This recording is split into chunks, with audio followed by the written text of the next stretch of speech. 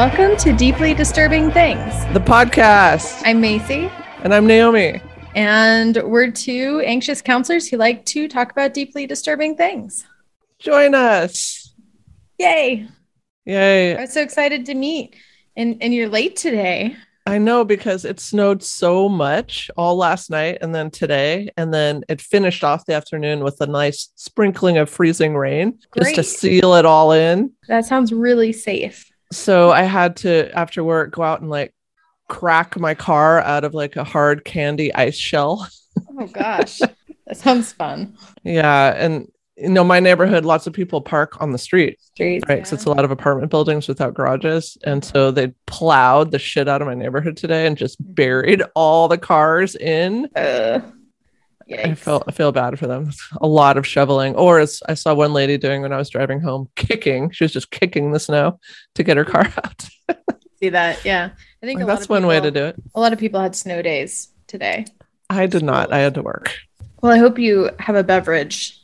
I do. Oh, you do? Okay, good. The classic rainbow house wine. Very nice. I'm doing a Belching Beaver digital bath. The Deftones. Belching Beaver. Yeah, it's one of my. Love that name. Mm-hmm. Very good. So, yeah, I mean, any check-in stuff other than scary, horrible drive home? That's the main thing that's coming to my mind right now. I made it. There's been a lot of sketchy driving this year, I think, more than last year. But last year, other people are from you. Just the conditions seem sketchier this year. But then again, I didn't really leave the house last year. So I don't know. Maybe I'm just not remembering the way things are. I just didn't engage in the world during that time. Yeah. It's the lost year. The lost. Ooh, I like that. That needs to start being used more. The lost year. What about you? Oh, you were going to share about your 23andMe. Oh, I was actually going to wait till a check-in. Oh, well. Separate check-in where that's what do that then. About. You can wait. Cool. I have my topic first. Well, let's dive in, shall we? Right, shall we? So I think this will be a fun topic because it's something that we've kind of hit on in other areas, and it just kind of makes sense that this is a topic at this Yay! I'm excited. All right. So what are some of the things that you think little girls, and little boys, but more often than not, by the way it's angled, how that little girls dream to grow up to be for their careers, for their jobs? Oh, traditionally? If you're a teacher, mommy. What? No, I'm just thinking of stuff little girls say because it's socialized into them. I wanted to be a teacher at one time. I wanted to be a writer at one time. Yeah. I wanted to be a veterinarian for a really long time. And then a fashion designer. Mm-hmm.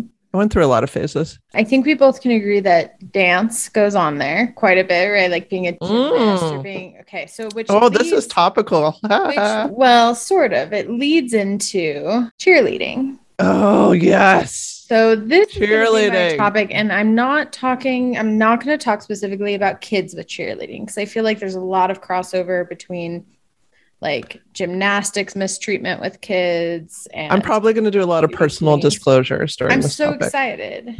Were you a cheerleader? Did you tell me that at one point? No, I wasn't a cheerleader. But this is a good topic because I think you'll have a lot of opinions about it. No, I 100% good. have a lot of opinions. I'm going to talk. Or I used to anyway. Yeah, I'm going to talk mainly about NFL level cheerleaders. Oh, pro cheerleaders. Pro cheerleaders. Like Dallas Cowboy cheerleaders. That level of people who've made it a career. The Laker girls. Yeah, because, and I'm specifically doing this because there is intentionally an image put forth that skews what is happening in the background in a lot of ways. And some of these things were very eye-opening for me to find out. And I could only imagine being someone who dreamed of being, a Dallas cheerleader their whole life, or was a gymnast or a dancer. And then I heard it's highly competitive, very tough to get in. Highly competitive, very cutthroat for how they do things like that. They'd be cutting the throats. This is often, I watched a ton of interviews with people, with current cheerleaders talking about what brought them to that. And it really was their dream growing up. And their passion, their everything went into this. So one person who was trying out said that the interview process consisted of, first of all, there was an interview where they were brought on the stage in front of the group of people and were asked just like a random question. So having to answer a random question on the fly in front of people. And then number 2, swimsuit. Oh, which is interesting, right? Like, so it's like those... Like, what do they even call the Miss USA or whatever contest? So then they have to have a swimsuit portion and then the dance portion. So you're being judged for your wit and then your body and then your dance skills.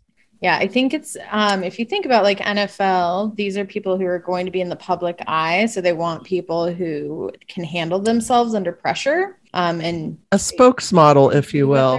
Do what they're told, right? Do you remember that used to be a category on that whole show, like the Ed McMahon? It was some kind of talent show, and that was actually a category, spokesmodel. Really? I didn't know that. I'm very bad with names, though, so Ed McMahon in general is not ringing a bell. It was an old show, one of those like talent shows where they have different categories, like singing, comedy, this, that. And spokesmodel was actually a category. I think so. It was these ladies with like in that category, the evening gown, and they had to do that eloquent, well-spoken, introducing the next show kind of performance. Cheerleading, I think people just kind of associate with, the really short shorts and or underwear and short tops and on women, but cheerleading actually came from Great Britain originally, like in the 1860s, and even came into the US, and it was a male dominated thing. And they actually found, or we're seeing that like to keep the team spirits up, it was helpful to have the crowd cheering and engaged. So they would have men go out there and start chanting. Yeah. Yeah, right. So I mean, it makes sense. And so that's really where it came from, was that they would see increased engagement, increased revenue off of having the fans engaged with the team. Well, it makes sense they wouldn't give an important job like that to a woman back then. Right. And they'd be sure to fuck it up. And then it started transitioning to women over time, especially with when the war happened, less men available, and then women started kind of filling that role. I love A League of Their Own. It is kind of that same stance. There's no crying in baseball. Yeah, here. So one of the original, so the Princeton is kind of the OG for cheerleaders, and so the men's cheerleader chant from 1884, and I don't know how this chant goes, but I'm going to try it. Ray, Ray, Ray, Tiger, Tiger, Tiger, Sis, Sis, Sis, boom, boom, boom. Princeton, Princeton, Princeton. Sis, sis, sis, boom, boom, boom. That is completely wrong, but that, chanty. Very chanty. It's very chanty. And then, I have images of those long fur coats the men used to wear to the games back then, the outdoor games. And they would hold their little triangle pennant. In 1903, the University of Minnesota organized their first cheer fraternity called Gamma Sigma. They like to use a megaphone to project their voice, which ended up being picked up and used. And so you see them with megaphones that actually came from Gamma Sigma. So 1920s is when women became involved. And it actually started because it started getting more, they first started with ankle long skirts. And it wasn't a showy thing. Again, it was just about getting people amped up. And they started integrating things like gymnastics and dance. And that's when it started getting kind of flashier and fancier. It was modest times. Modest times. To show an ankle was quite scandalous. Correct. So let's fast forward to where we are now and talk about some of the common requirements that have been found in various rule books in the NFL. And I want to preface this by I had no idea about how this worked, but each football league is in charge of their own cheerleaders. So the NFL can create a general guidance, but they really put it onto the individual leagues to decide what to do with their cheerleaders, which can create a lot of variances in how people are treated, depending on where they go. So this is across from a variety of different NFL leagues. So not everyone has all of these, but these are the top ones that are pretty offensive. So the first one is that they can't talk to the football players at all. At all. And actually one cheerleader ended up suing the NFL because she was fired for just happening to be at a same party as a football player. Wow. And that's it. They like the football. What is the reason behind that? It's a broad rule that they are not to talk or fraternize because these football players have wives and girlfriends and their public image is really important. And so they don't want the cheerleaders, those dirty cheerleaders, to get involved or cause problems. Ruining their image. I mean, they may try to say, well, it's to improve the safety of the cheerleaders, but still, like, how come the cheerleader gets fired and the male football player doesn't even get talked to? Like, good point. What if they were dating, though? They would still have to stay away from each other? I don't think that would be allowed. From everything I read, like this, it is very strict. Very, very, very strict. And if it was, it would probably have to be something that was league sanctioned. Like it had to be approved at some point. Probably have to sign a contract. Yeah. Actually, most of the cheerleaders have to sign the NDAs.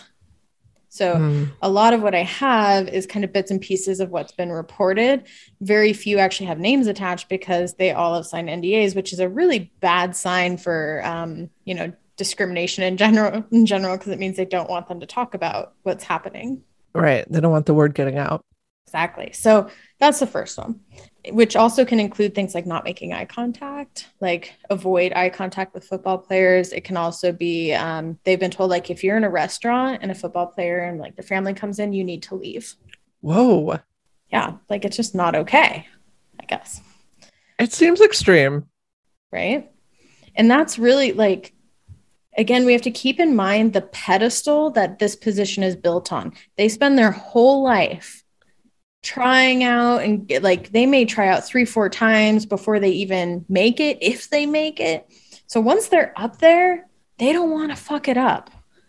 So they really, the NFL and the leagues are able to make these rules that are really outlandish, and they'll follow them because they make them feel like they should be so honored and privileged to hold the position. Sounds like a lot of power and control. Yes. I mean, I get an NDA, but having to get up and leave when you're eating at a restaurant, that seems barbaric. From what I read, a lot of these guidelines that were made are very 50s standards of the role that they want the woman to take. So number 2, the jiggle test. Oh, no. So they will make in tryouts or before a big game, even they have to go out and do jumping jacks and things where they're going to be jumping, and they get rated and judged on how much parts of their bodies jiggle. And if it's too much or they don't like what they see, then they may not get put into that next game. I imagine some parts they want to have jiggly and some parts they don't want to have jiggly. Yeah, it's the undesirable parts, the stomach, the if you have any back rolls, anything happening that, and they do not probably want back rolls jiggling. No. I mean, these women are fit and athletic, and I mean, they often do like over 15 hours of training a week to keep up their physique. One of the things that I read said that they have the 3-pound rule. They have to stay within 3 pounds of their ideal body weight. It's a lot of focus on appearances. Yes. Their ideal body weight too is often what is measured when they come in for tryouts. So you can imagine that someone coming in for tryouts is eating a very strict diet. Like they know that they're being judged, and then to have to maintain within 3 pounds that's of tough. That for your career. Whew, I imagine rough. It leads to some unhealthy practices. Yes. I just have the Jell-O theme song now just in my head. It's the Jell-O a problem. They also get fined if they bring the wrong pom-pom set, or they could be refused. They could refuse to pay them for the whole game because they didn't shine their boots before showing up. So very strict, and they'll often either request money from them or restrict their pay. A lot of very financial consequences for mistakes. the 2019 handbook, this was for the Bengals team. So Bengals, you may hear about the Raiderettes, another team, Buffalo Jills. I've honestly never heard any of those terms. Okay. They're all the cheerleading teams. Yeah, I think it's just like Dallas Cowboy cheerleaders are so famous. Like that's a household name. Well, the Buffalo Jills, I read a huge thing about them. They actually had a lawsuit against the Buffalo Bills about unfair treatment, unfair payment, and still to this day have not reinstated their contract with them because of that. So the Buffalo Jills aren't actually cheerleading for them because of that. What are they doing? Probably other things. Most of these people, from what I like, most of these people have to have other jobs. And that brings me to this point that they are the least paid out of every NFL employee. You're kidding. That includes the hot dog vendor. What? Okay, so minus the cost of, many of them have to pay for their own, like they have to have a set image. So some of them may have to purchase extensions for their hair. They always have to have a brand new manicured nail set. And many of them have to, again, some of this depends on my gosh, have to purchase that themselves. One reporting that it cost her over $4,000 to get the tanning, the electrolysis, everything. The teeth whitening, the veneers, yes. On and on and they on. often have to pay for that themselves. And one reported that her pay after that was $2 an hour. Another one I read was $8 an hour. And I couldn't find any that were more than that. I assumed they made a decent wage. No, there was one who, there was one league that had another lawsuit, and they actually got up and were pretty happy with getting, I think it was $9, which was the minimum wage. In that area, it was like $9.23 or something. So they're not doing it for money, then it's prestige. Yeah, and they build it up as like, you should be happy to be here and you are replaceable. So they're kind of holding on to it. Is this an end-all career, or does this perhaps stair step into something else afterwards? What I would say is be careful saying that to them, because I watched some tryouts. There's a show now that like does the cheerleading tryouts. I believe that one's actually, I think, Dallas. And someone shared that about her career, that she was kind of hoping that this would be a lead into something else. And she was gone by the next cut. Like they're not friendly to you talking about anything other than being an NFL. They do not support professional development. No, they do not. Some, to try to meet that weight that we talked about, are known to like turn up the heat in their car before like weigh-ins and stuff. As they're outside, like trying to create their own saunas. Just really, and like you mentioned, probably other extreme diet things. Let's see here. So they also have to pay for their own NFL uniforms. Oh, which I'm sure are very pricey. Around $600. And I forgot to mention that many of these teams don't pay them until end of the season. So they'll get around $1,500 at the end of the season. $600 actually seems cheap. I would have thought it was more than that. Yeah, that's just what one person reported. Yeah. And they probably have to get multiple because you have your home outfit, you're away. Oh, and there are strict rules. You are not allowed to eat in the uniform. You cannot be seen eating in the uniform or drinking anything other than water in the uniform, period. And you're not allowed to post pictures on social media of you in your uniform. So that'd be the first thing I would want to do. Right? Like you would think like, Dallas, I get to do this. Yeah. I know there's so many like ideal like that would just come crashing down that like you would picture it to be like. And that's what a lot of the women that I read who are no longer in it, but were in it, they were like, you know, at the time you couldn't convince me that it was a bad thing. But once you're either burn out and leave, or you can't afford it anymore, or they fire you, then you kind of realize like, gosh, I wish I would have paid attention a bit more. So, you know, the Rockettes, the dance. Oh yeah, they had to cancel their Christmas show because of the COVID. Did they? Guess how much they make? How much? They make around $1,500 a week. Decent. Yeah. Right. So those are dancers. And most cheerleaders have, because nowadays they require them to have like gymnastics and dancing experience. That these aren't just, high school cheerleaders. So yeah, you got to be able to like flip around in the air and do all kinds of stuff. And one woman, she shared that, it's very frustrating for her to be talked down to that for something that she trains just as much as a football player trains in a week for. But to be paid so significantly less and to be treated so disrespectfully. And that's where I kind of found the Rockettes comparison of, okay, well, where do people appreciate dancers? And if you think about it, a NFL stadium, thousands of people compared to a smaller arena that may have hundreds. So you would think that they would be getting more money, not less. You would think, not getting paid less than the hot dog vendor. Do they? I mean, if they weren't there, would fans miss them? I think so. Like, are the fans into them? I think that they have become a staple of what football means or what sports mean. Maybe they should unionize and strike. That is actually a huge topic. Part of the problem gets to some of these other rules here, which is no gossiping or rumors.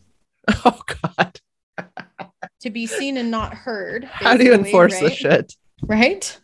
And I mean, it's typically ones who have gotten in trouble and have been fired who try to seek, money from that or whatever from that.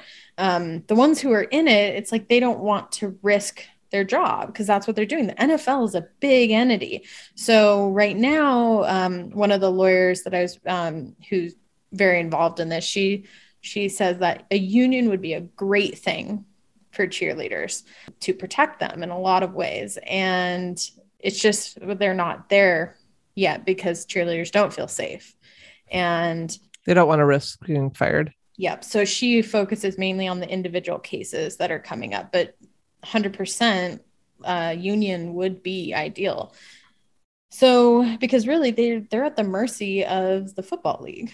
They also get rules on hygiene and are instructed on not just how to wash themselves, but what to wash themselves with. So they get that, like don't use a loofah or a sponge because that has more bacteria. How to properly shave, what to shave with, like all the way down to those types of details. Do you think that's too much? Do you think that's overstepping? What do you think? I mean, they have to be in close proximity. So, I mean, I guess it's important to not like smell, but. Well, I mean, you can't smell them on TV or up in the stands. Fair. Yeah, I agree. So I don't think it's that important. I think they're just trying to make them these idealized female images that, don't smell or have body hair. That don't exist. Yeah. Yeah, that don't exist. They're taught etiquette rules, the Banglarettes specifically, that they're taught how to, on body language, they have to take classes on how to present with body language. And they're told certain things like if, what to say if someone touches them, because they're not supposed to appear rude. They're not supposed to be like, security, get this guy. They have to be like, oh, that's not nice. Or like, oh, come stand over here for me. They're always supposed to be smiling and friendly, even if they're being inappropriately touched, which is not good.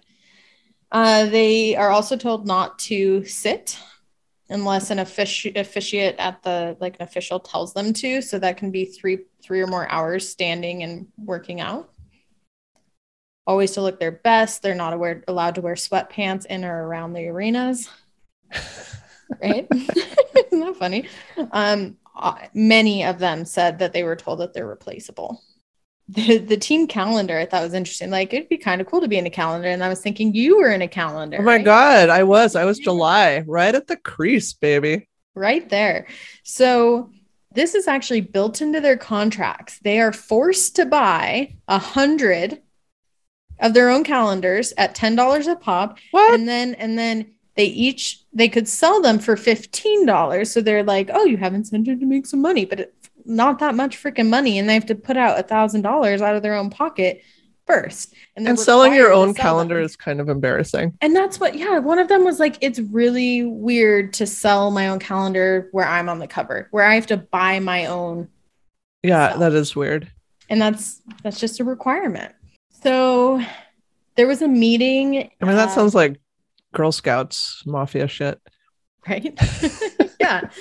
One of them actually just reminded me. She was like, I don't understand why this is part of my job. I'm not a marketing person.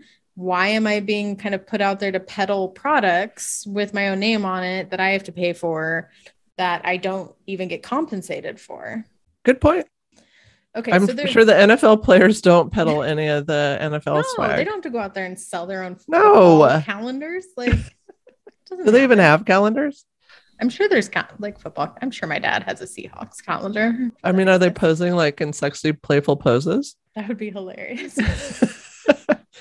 I really want that. Macy's dad, tell us what's up. So, okay, there was an email that came out to one of the teams on 3/29 on a Friday, and they sent it out saying we need to meet with the cheerleading team in 31 minutes.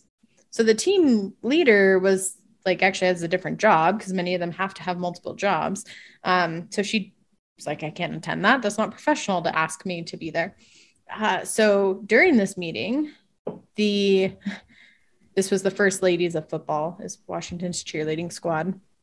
So her teammates filled her in on what she missed. It was a 4-minute webinar, which the team executive, without his screen blocked off, so you couldn't see him, he told everyone that the First Ladies of Football would be put on, quote, pause. Everyone in attendance was on mute for the entirety of it and not allowed to ask any questions. And then the call was over and they lost their jobs. So that's how disrespectful and replaceable they think they are. But this all came from, which is just crazy to me. So this came less than 6 months after the Washington Post reported in August, so the August before, that the former cheerleaders appeared in lewd videos made of outtakes from their 2008 and 2010 swimsuit calendar shoots without their consent.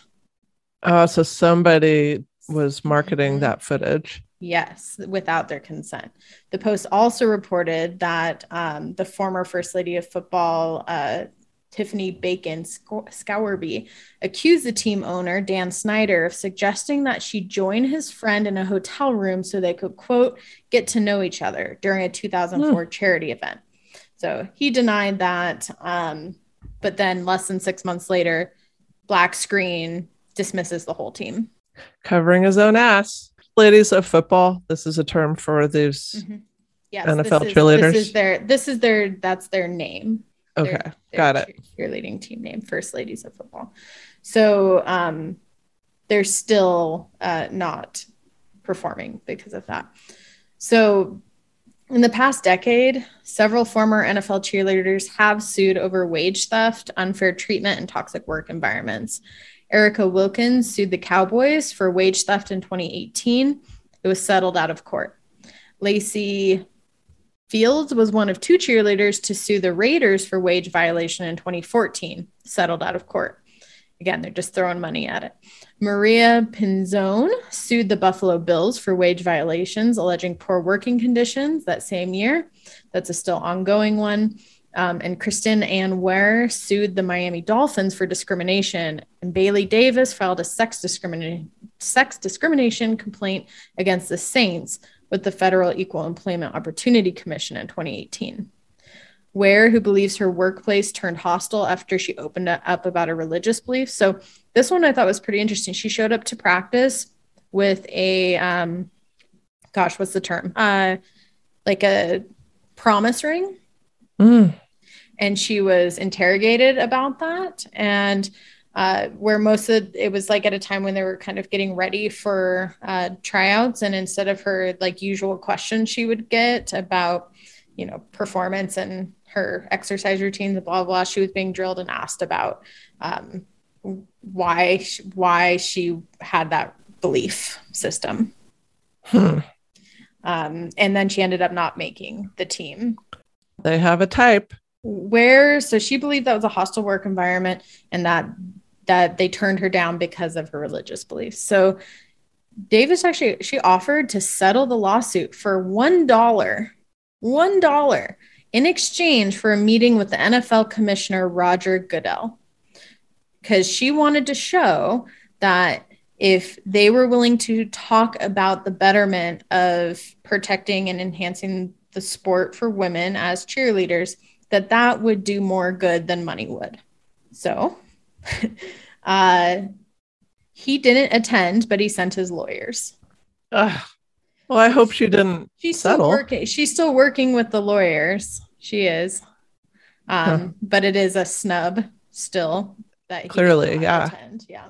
And to keep in mind, like, it's not, it's not that much for them to get paid fairly. It's not like it's a charity, right? Like they make, so during the First Ladies of Football, that league from 2001 to 2011, she said during Melanie Coburn, during her time as a marketing director, the squad's revenue grew from $20,000 to over $300,000 a year through paid appearances and sponsorships.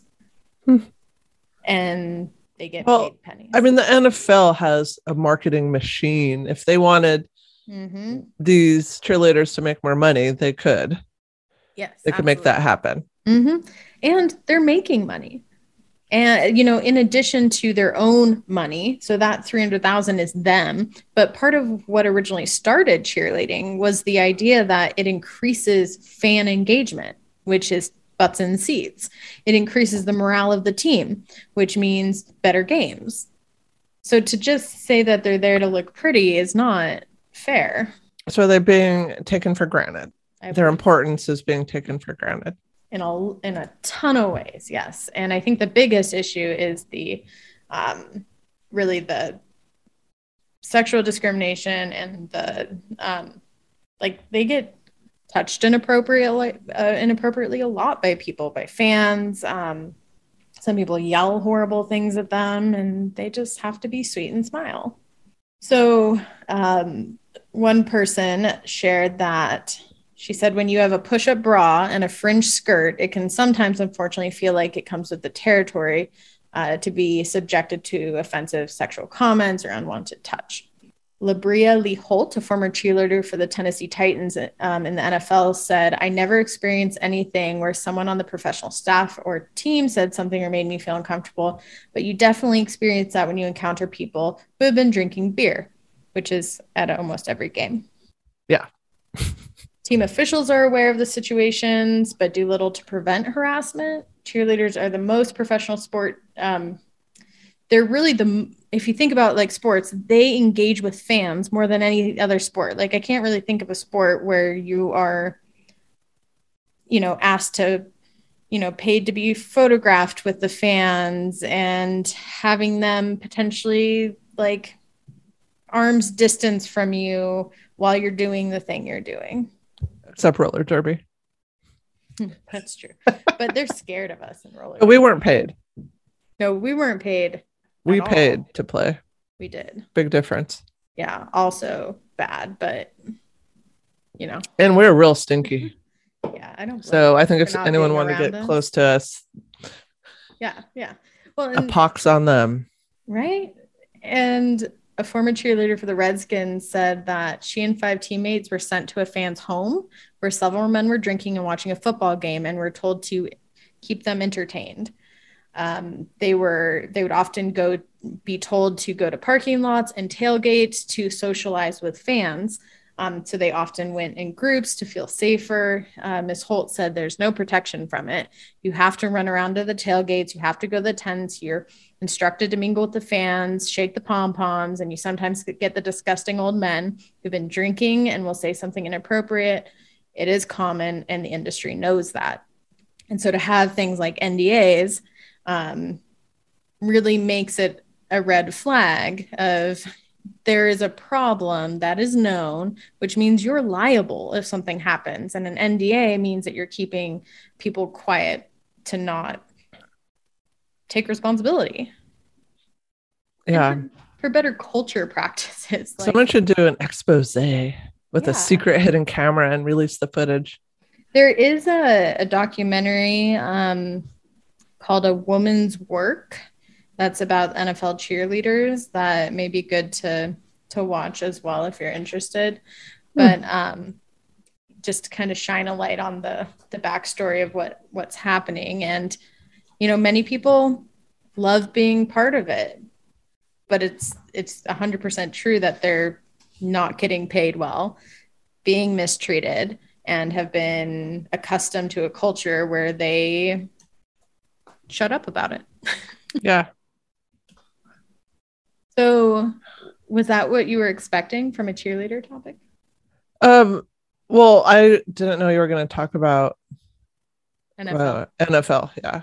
Gotcha. Yeah, you're thinking the littles. Well, so my connection is my little sister was a cheerleader for a long time.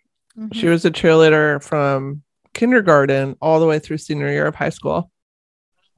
So very much into that world, even traveled internationally for cheer competitions and things like that. And unrelated, when I was in high school, I hated cheerleaders. I hated them. I feel like I had that too. I know I didn't really have a reason. I just hated them on principle. And once I tried to super glue them all to the floor as a shenanigan. This is one of those Naomi tells a secret moments. So I was outside of class per usual when I was supposed to be in class. And all the cheerleaders, they had a block of lockers. So they had their whole section. Okay. And so I took all the super glue right before they got out of class and sprayed it all on the floor in front of their lockers and then ran away. And the idea in my mind is that they would like stick to it and like not be able to move. Like I had it all in my mind, like how it would work out, kind of like a cartoon. Fly paper. Yes, exactly. I don't know what actually happened because I ran away. Because they didn't stick. I don't know. They might have then. In my mind, they did stick, and it created a lot of problems, at least for their little kids. Or for the janitor. Probably definitely for the janitor. Sorry, janitor. Sorry, janitor. Yeah, honestly, I started looking at this topic, and I would only get the bright and shiny NFL cheerleader side on YouTube, or I'd get really like horrifying children ones. And I watched the one where they forced the girl into splits. And like I couldn't even watch it. Like it makes me so mad. It makes me like so angry. And yeah, so to me it was like, okay, I've had the topic of gymnastics before. So, you know, another sport of abusing children into things they don't want to do. And was a little more curious about, well, how do you come from that into just a perfect career as a cheerleader? And found out that it's not so perfect. It's not so perfect. Mm-hmm. It's really interesting. Yeah. I'm gonna, if I ever watch a football game again, I know I'm gonna look at it differently, right? Yeah, I'll pay more attention. Oh, I saw one video I looked at, like the football player was running to like catch the ball and he's going out of bounds, but like clearly isn't going to hit her. But she had her back turned to him and he went out of his way to grab her and tackled her down onto the ground. And then like got up and laughed and she's just like, but could you imagine like the force that he hits her with? Like that could hurt her. They're huge. The announcer and in gear and the announcer like, oh, if that were us, we'd be hurt. And she's having to be out there and like you watch her face and she's like shocked, but then she's like smiling and like, oh, it's all fine. Yeah, and you can imagine she's sitting there like, am I going to get fired because he came up and tackled me, like joke tackled me? Like you could see on her face so many mixed emotions and shock, horror. Yeah, and I just have like there's new depth there for what's happening. Yeah. All right, it's your turn. Interesting. Yeah. Love it. Yeah. All right. Well, I told you last time what I was going to cover this time. Forgot. Satanic Panic. Yeah, baby. Good. Awesome. Excited. Okay. So this is Interesting. I learned stuff that I didn't know. I didn't know a lot about it, just sort of like surface stuff. Yeah. And like I know the words satanic panic, but mostly from you. It's a nice rhymey term. It is. That sticks with you. Mm-hmm. So this, of course, comes from the 80s, as a lot of things do. As most things do. As most fucked up things do. So this was a moral panic, it's called, that consisted of over 12,000 unsubstantiated cases of satanic ritual abuse. So this is ritual sexual abuse. Okay. And this started in the 1980s, and then it spread through other parts of the world, like Canada, the UK, kind of, US sort of similar worlds. And some aspects still persist today. I didn't get into that aspect of it, but is it called QAnon? Is that how you pronounce that group? QAnon something? QAnon or QAnon. It's like a right-wing conservative group. So apparently that's like persisting this, but I didn't get into that aspect. So this originated with a book that was written by a Canadian psychiatrist named Lawrence Pazder. It's called Michelle Remembers. Oh. And this was about his patient and future wife, shame, Lawrence Pazder, no. which used the practice of recovered memory therapy to help his patient and future wife recover all these memories of satanic ritual abuse. Which we know in psychology that memory, what is that? Like memory recall is very iffy. Yeah. So I got a little excerpt from the APA, American Psychiatric Association, on that, on recovered memory therapy. Oh, yeah. So this is a form of treatment specifically designed to elicit from the client forgotten or repressed memories of traumatic childhood events, such as sexual abuse. Therapeutic techniques include hypnosis and guided imagery.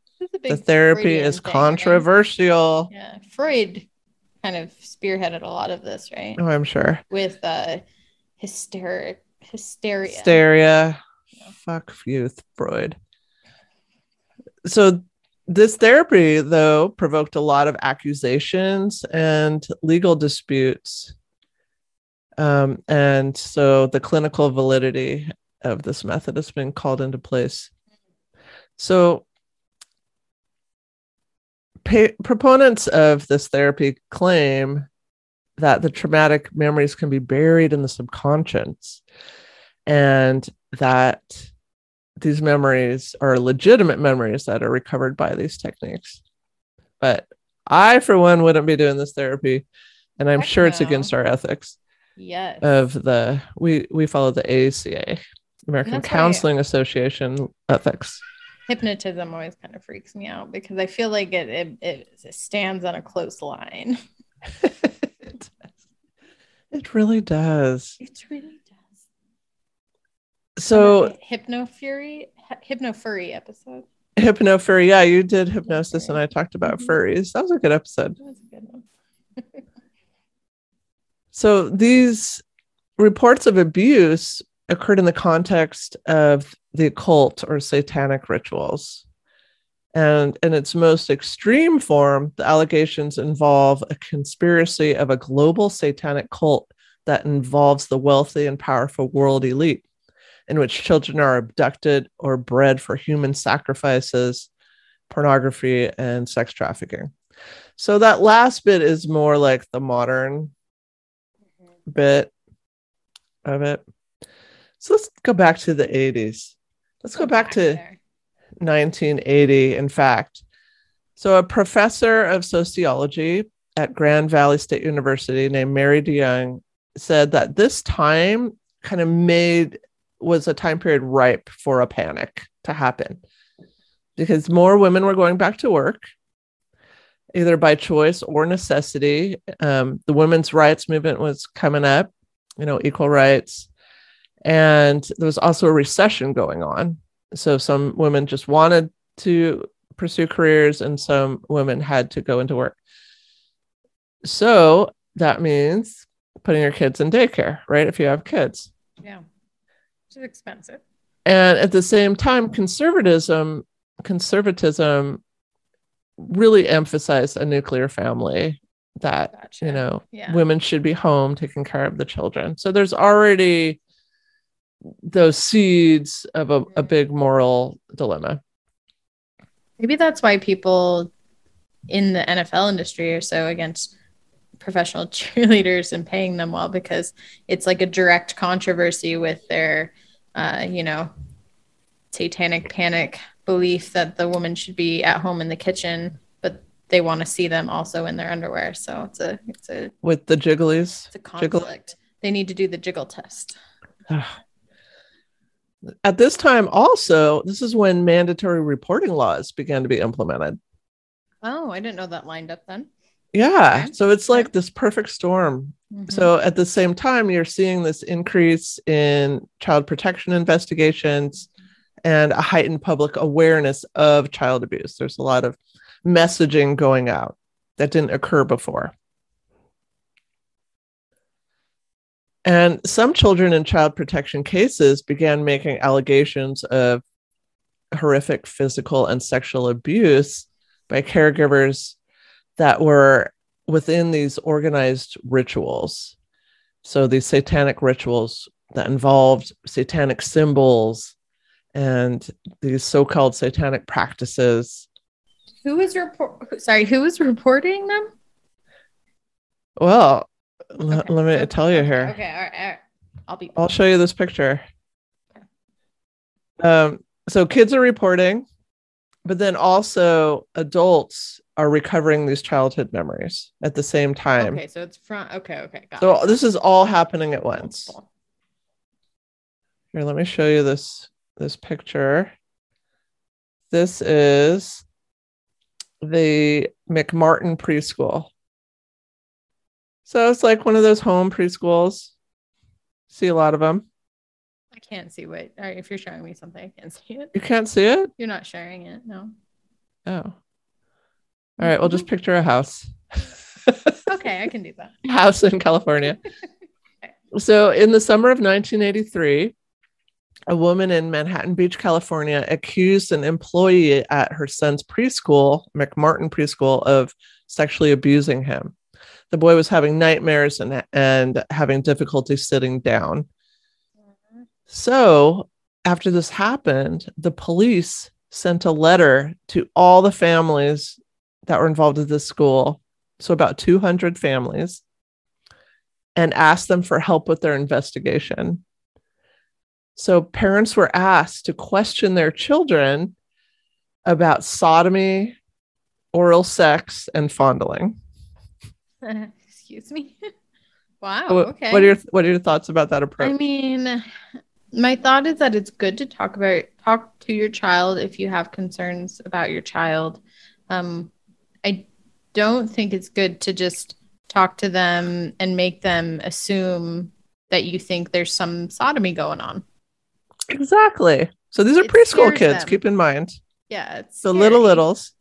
They don't understand what it means. All they understand is that their parents are anxious and upset. So the police chief wrote, "The following procedure is obviously an unpleasant one, but to protect the rights of your children, as well as the rights of the accused, this inquiry is necessary. Please question your child to see if he or she has been a witness to any crime or if she has been a victim." So you're freaking out, parents, now. Mm-hmm. They're like, oh my God, has something happened to my child? And they're being directed to question their child about it, to interrogate their child.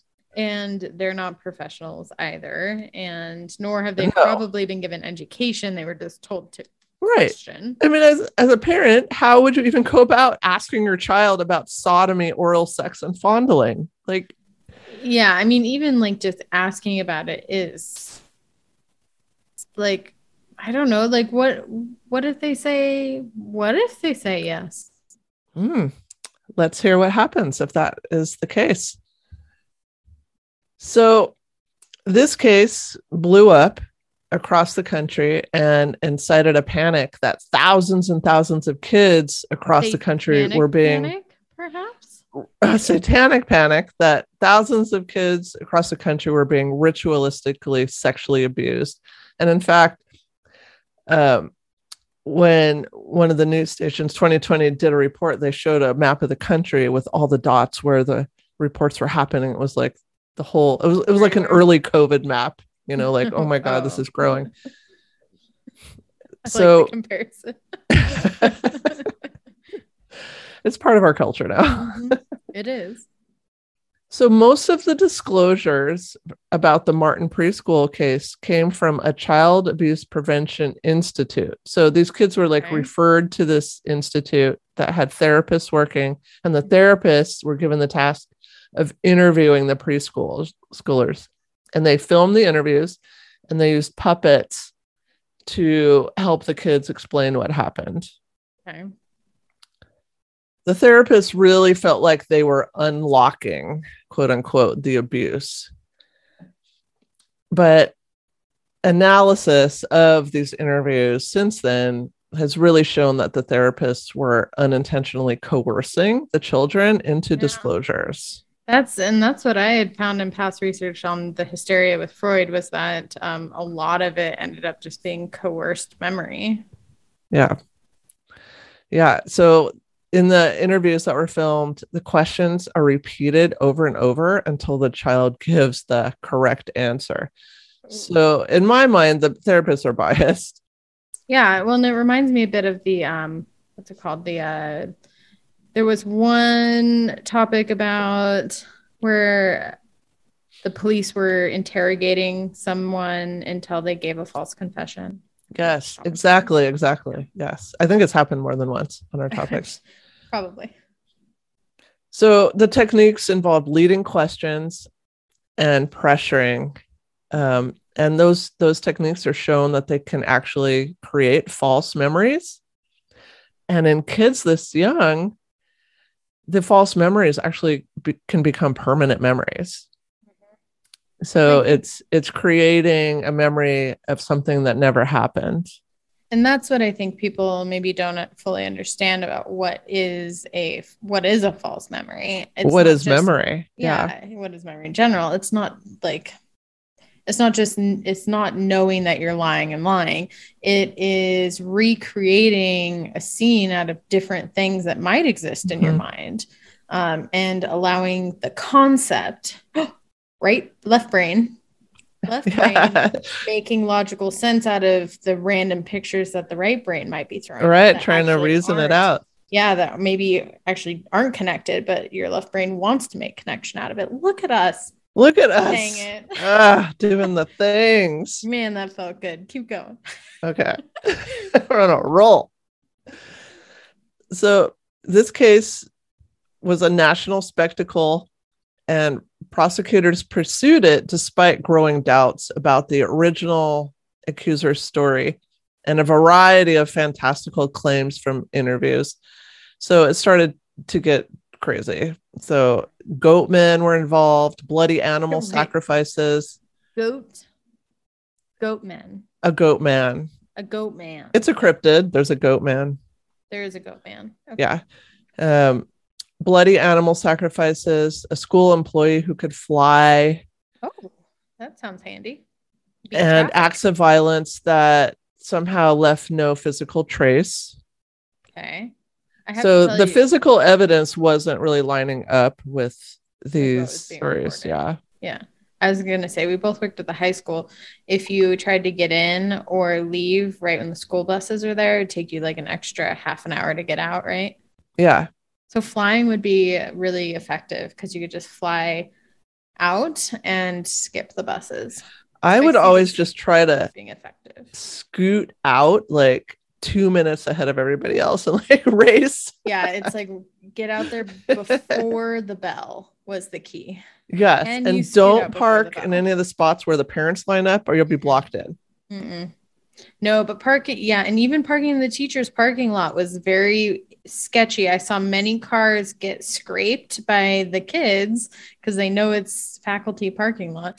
So rude. I like to park in the student parking lot because you'd actually No, I always parked in the student parking lot too. Sorry, that was a tangent to say that. Oh, it's because flying school employees would be great. Triggered that thought. I'm just saying, I don't think it should be a negative. So this trial wouldn't end for years. And prosecutors around the country started dozens of cases similar to it. So very credible seeming people were saying occult ritual abuse is all around you. We've seen it, and the signs are visible if you know how to look for it. So this was like being put out there as a thing. Is a thing. Like, let's talk about signs and symbols of satanic. I haven't learned these, ritual so I feel like I need to be educated. Yeah, we probably know some devil's horns, right? Oh yeah, rock on, rock on. Well, that would not have been taken as lightly by people that were panicking about the satanicking. So I don't have anything to say other than that would be frustrating to me because I'd get in trouble. Just knowing that I can't do it means I'm going to do it more. So FBI agents, police officers, lawyers, social workers were all trying to gather this information, and they would share it. This was, pre-internet. So they were sharing it like conferences and seminars and sending it out through snail mail. We're counselors now. Like, could you imagine being a counselor in that era? Like, that'd be wild. Wild, yes. Because it gets pushed as in, like, what was the APA doing back then? Like, where are these bigger psychological and it was wild. Like, were they saying the same things? Were they like, ask your child about sodomy, or I don't know. As we know, our field has seen some fucked up shit, and fucked up shit still goes on. It's not over. Yeah, absolutely. I ran across a little treasure. It's called the Occult Criminal Investigation Reference Material from the Michigan State Police Child Abuse Unit from November of 1988. Wow, that sounds like a gem. Are you excited? Yeah, tell me more about it. I'll share some. It's 37 pages. Don't worry. I'm not going through it all. I don't got time for that. But I'll just scroll through and grab some highlights. Cliff Notes version. So, Satanists and witches celebrate 8 major Sabbats during the year. And then it lists them. Halloween is one. The equinoxes, the solstice. Oh. The most significant, though, Halloween, May Eve, summer solstice, winter solstice. May Eve, is that because of Tauruses? Is it our fault? It's us, yeah. It's our fault. It gives you clues to look for in a crime scene investigation. Wait, no, it doesn't. Oh, wait, you're going to list off clues? Yeah. Sorry. I got ahead of myself. Go on. So this is what you would look for if you're looking to see if this is a case of satanic ritual abuse. Okay. A mockery of Christian symbols, such as an inverted cross. Discovery of candles or candle drippings. Oh, shit. I have a candle making kit in my house. Satanist.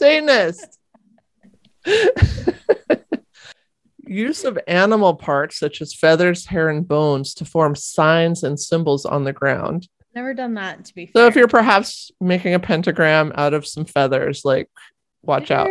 Didn't your son do that?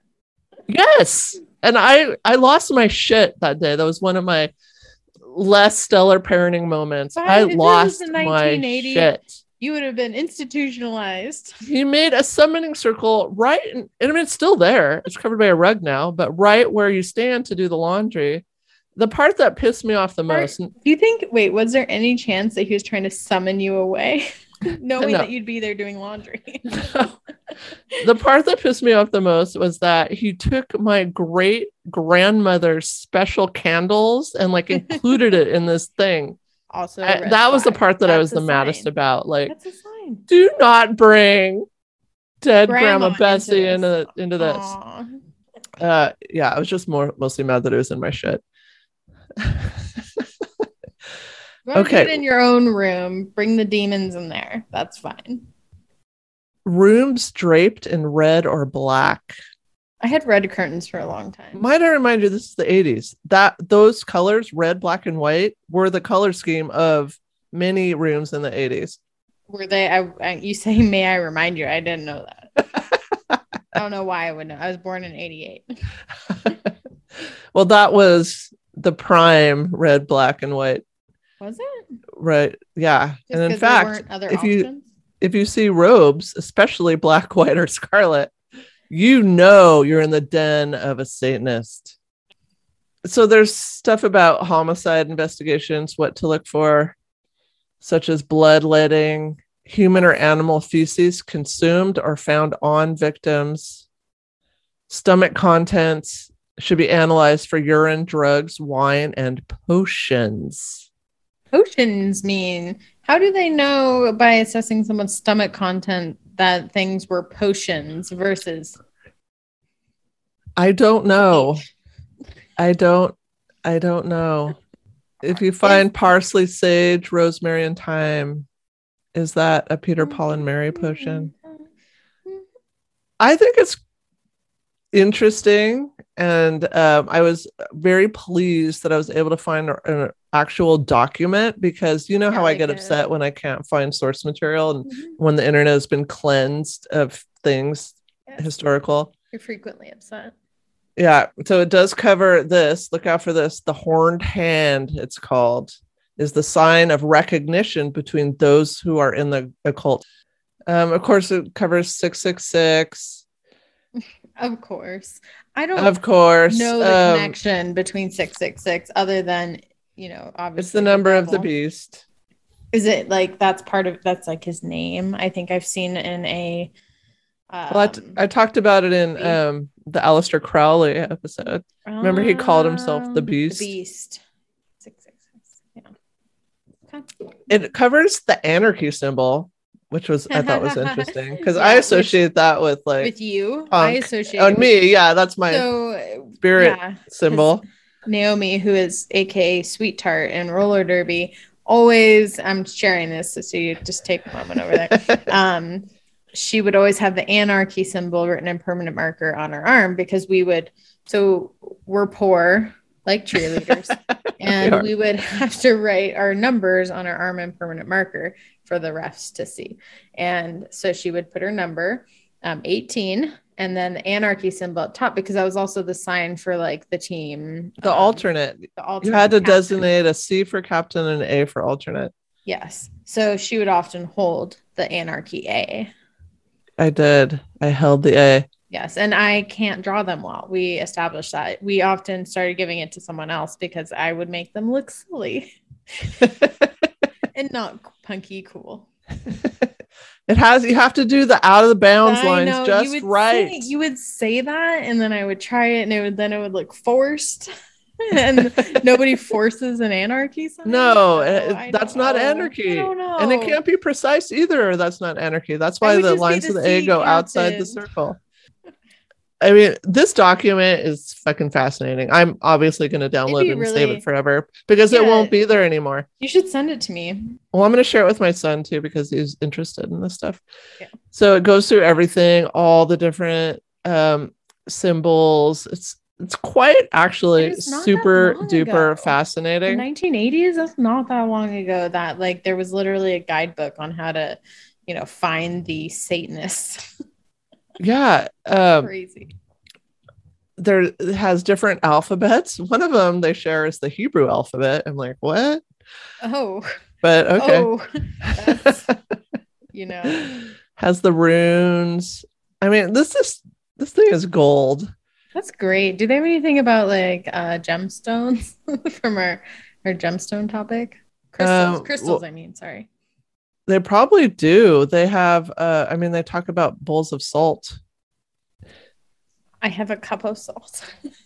So they talk about occult activity, like how groups usually meet once a week on a Friday or Saturday night, often using abandoned schools, churches, or farmhouses. Ooh, that sounds like teenagers drinking and doing drugs.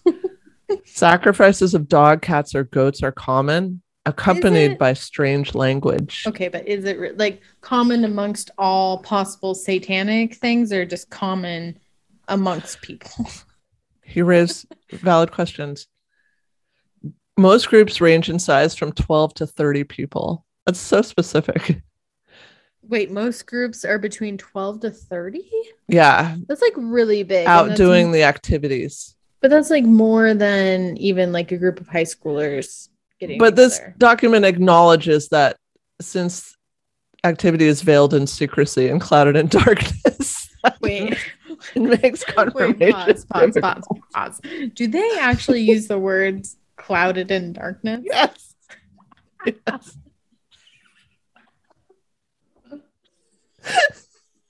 This is a quote. Veiled in secrecy and clouded in darkness. The subtitle on whatever this guide is. Is that also in the cheerleader's guidebook? Yes. Keep your actions and behaviors. Yes. So here's specifically how you know if your preschool age child has been involved in satanic ritual abuse. The preschooler. Oh, abuse. Okay, sorry. Yeah. I was about to get mad. I can't even say this is so stupid. Use of words for urine and feces that are not used at home, especially baby words like poo-poo. Wait. But they're... How does that mean you're involved in satanic ritual abuse? I don't get it. I don't get it. That might say poo-poo. Sometimes I say poo-poo and I'm an adult. Preoccupation with passing gas. I mean, fuck. These guidelines are getting a little broad. Do you feel targeted? I don't want to say anything else that may incriminate me. Oh my gosh, this is... I mean, some of the stuff is valid, like a possible sign that your child has been sexually abused, but some of these are just ridiculous. What are some of the ones that you're like, these are more legit? Just legit, like child's level of emotional behavioral disturbance, or it seems inconsistent. Yeah, like a change. Yeah. Marked change of behavior. Yeah. Yeah. But odd songs or chants by the child that are sexual or otherwise bizarre. Odd chants. I mean, discussion of being taken to people's houses or other locations, such as junkyards, churches, hospitals. That is not normal. I mean, yeah, let's be concerned for any child that's happening with, please. Great. Yeah. Bruising in a pattern, especially on the back. Yeah. Okay. Yeah. I mean, if your kid has 666 on them, tapped out on their back. Yeah. So, I mean, some of the stuff is legit, but some is just like, what in the hell? Just bizarro. So I was pretty stoked to find that document. Yeah, no, that's pretty awesome. So remember we talked about Geraldo Rivera in my last topic? Yeah. So he comes up again this week for Satanic Panic. Really? Okay. In 1988, NBC did a special. Well, Geraldo Rivera did a special on Satanic Panic, and he actually interviewed Ozzy, who, defended his music, and it was really popular. So Ozzy was, I mean, he still brings the Satanism in, but that all started as like a misunderstanding that when he bit the first head off the bat, he didn't realize it was a real bat. Really? Yeah. And so he thought it was like a rubber bat. And then he told Alice Cooper what happened, school's out for the summer, Alice Cooper. Yeah. And Alice Cooper was like, just go with it, dude. Like, this is going to be your thing. And it's true. Like the Dark Prince, like he's been able to like just ride this whole image. And yeah, after that, he knowingly bit the head off real animals. Okay. But But you know, it started off kind of like a ploy, and he like got into a catchy gimmick. Yeah. I mean, I don't think he's really worshiping the devil, though he did just say that Satanism has protected him from COVID. He did just come out with that statement recently. So he's not the only musician who's been accused of Satanism. Lady Gaga accused. Really? Yep. Because a maid said that she bathed in blood as part of a satanic ritual in a London hotel. Oh. Iron Maiden, of course. Number of the Beast album, OBS. Jay-Z and Beyonce. Really? Back in remember like the early, like this was kind of to me like the heyday of conspiracy theories. Yeah. When so many good ones were out. So there was the whole thing that they were like Illuminati and that, you know, Blue Ivy's name spelled backwards is Lucifer's daughter in Latin. Okay. And there's some other things. There's some other evidence that came out. Evidence. And then remember when I talked about Aleister Crowley, how Jimmy Page bought his former mansion where he was trying to summon the devil. So that obsession with that occultist kind of brings up like, oh, was Led Zeppelin, and I think they recorded one of their like albums too in that house or something like that. So there's some possible connections. And we talked last time when we briefly mentioned Satanic Panic about, you know, the records playing backwards. I learned the term for that. Really? It's called backmasking. Backmasking. I've never heard backmasking. Yeah. So I'm not going to play any of these or anything, but there's some videos out there where they actually will like play all the like classic albums that are accused of, you know, having these satanic messages. It's like the Beatles. It's a lot of famous bands. Yeah. And when they actually, like, without knowing what it's supposed to say, if you're actually just hearing it, it's pretty far-fetched, actually. Yeah, that kind of goes to that confirmation bias, right? Of like, you hear what you're supposed to hear, and then you hear it, and you may hear bits of that because you're already thinking it. Yes, it's like those ghost hunting shows where they play like the spirit box where it's supposed to be like ghosts talking, and then but they tell you, they put the subtitle of what it's supposed to be saying. Like if that wasn't there, I wouldn't hear shit. Phasmos is a great horror game, by the way, if anyone's interested. And yes, there's a spirit box that you do that exact same thing. You're like, never know. Procter and Gamble was accused of having their logo be the symbol of the devil, and they actually ended up changing their logo because it turned into a whole thing. It's a bearded man in the moon, and then 13 stars, and like parts of his beard have, you know, you can draw over it, and it's like 666. And also the stars, if you draw over them in a certain way, it's 666. So they actually did change their logo. But go Procter and Gamble secretly, quietly, well, not secretly, but quietly in 2013. Shrouded in secrecy and darkness, they put a crescent moon back in their logo. Oh, look at that. I love that. I mean, like, I want to say, like, who cares? But it's a moon, people. I mean, who cares? But I think, I don't know. I just don't want that to happen again. So here's like the summary. In 1990, a jury acquitted the McMartin preschool defendants on some charges and deadlocked on others, saying it was impossible to determine the truth from a child's testimony. A second prosecution ended in mistrial, and after prosecutors spent $15 million, they finally dropped the case. Is that taxpayer money? Yeah, and could you imagine too being the caregivers or like the babysitters that are being accused of these things? No, your life is destroyed. Yeah, and I mean, really all on the back of we don't really want our women to go back to work. So obviously kids being with other people mean that they're being raped. Yeah. I mean, even if you're found innocent, that accusation stains you. Yeah. And like just having someone, like if you found out that your babysitter was being, accused of that, even if you didn't know the outcome yet, would you still let your child be seen by them? No. Probably not. No. Not I'd want a fresh start. Sure, right? Yeah. Yeah.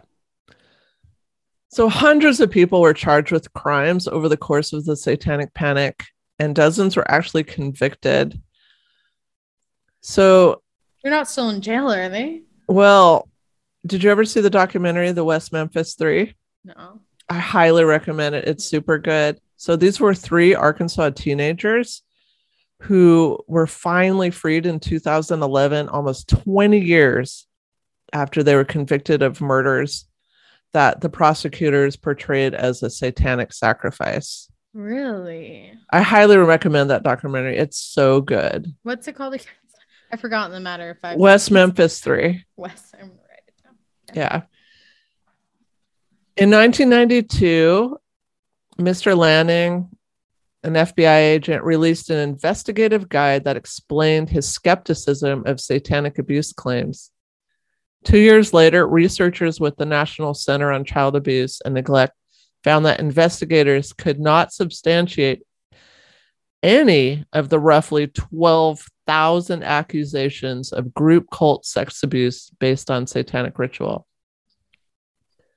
In a few instances, apologies followed, including from Geraldo Rivera and Kyle Zerpolo, one of the former McMartin students, who said he made the allegations up to the police.